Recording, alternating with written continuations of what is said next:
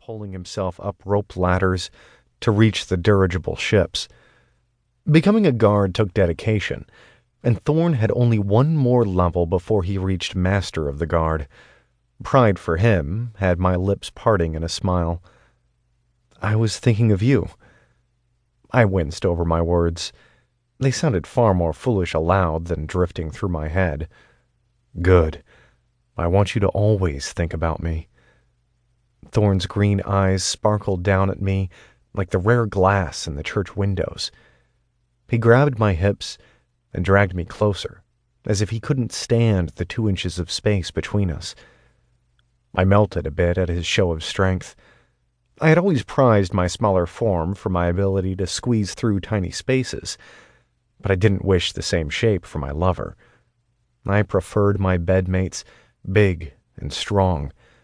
The green eyes and cocky smile were optional, but greatly appreciated. Inhaling deeply, I breathed in his scent of cinnamon and sunshine, an odd combination, but one I always thought of when near Thorn. "Does your ego weigh you down when you climb up the ladders?" I asked, sliding my hand across his furred chest. Thorn had the body of a man, not like my smooth skin that refused to sprout more than a few random hairs. Thorn flexed an arm. "My muscles compensate." I laughed. He cupped my cheek with his calloused fingers. "You don't do that enough." "Laugh?" Thorn nodded. "You're a solemn fellow, my sweet Oss. I worry you'll leave me for my own good one day." "Don't be an idiot." My heart sped up at his words.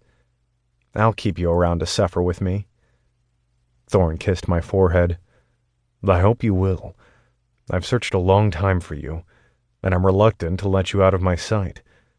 You're like smoke, forever slipping through my fingers."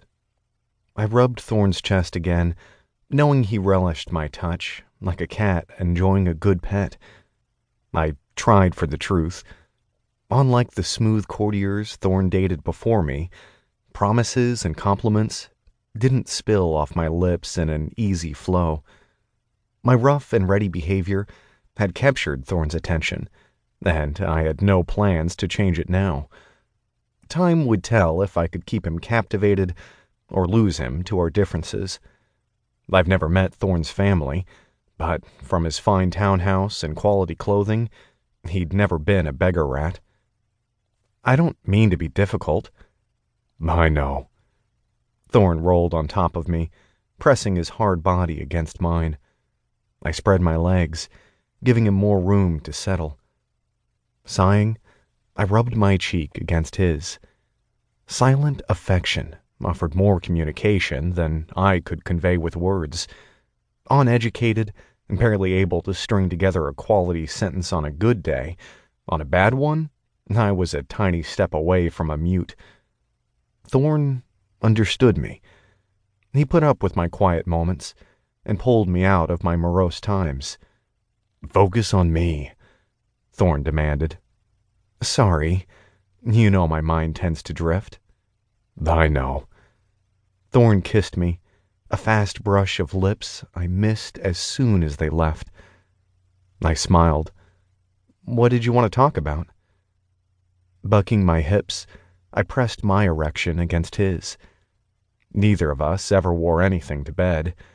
Thorn because he became too hot in his sleep, and me because I didn't waste money on bedclothes. Although I now had a job and a place to live, I couldn't easily dismiss the lessons from a childhood of poverty.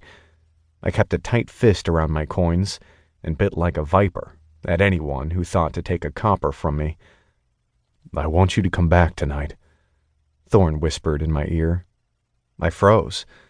The teasing air vanished, and tension crackled between us.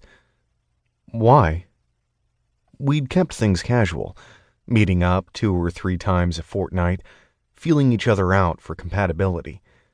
Seeing me more often would expose my flaws, and perhaps convince Thorn he'd be better off with a more polished companion. No, better he enjoy the concept of me than learn the hard facts of my unsuitability.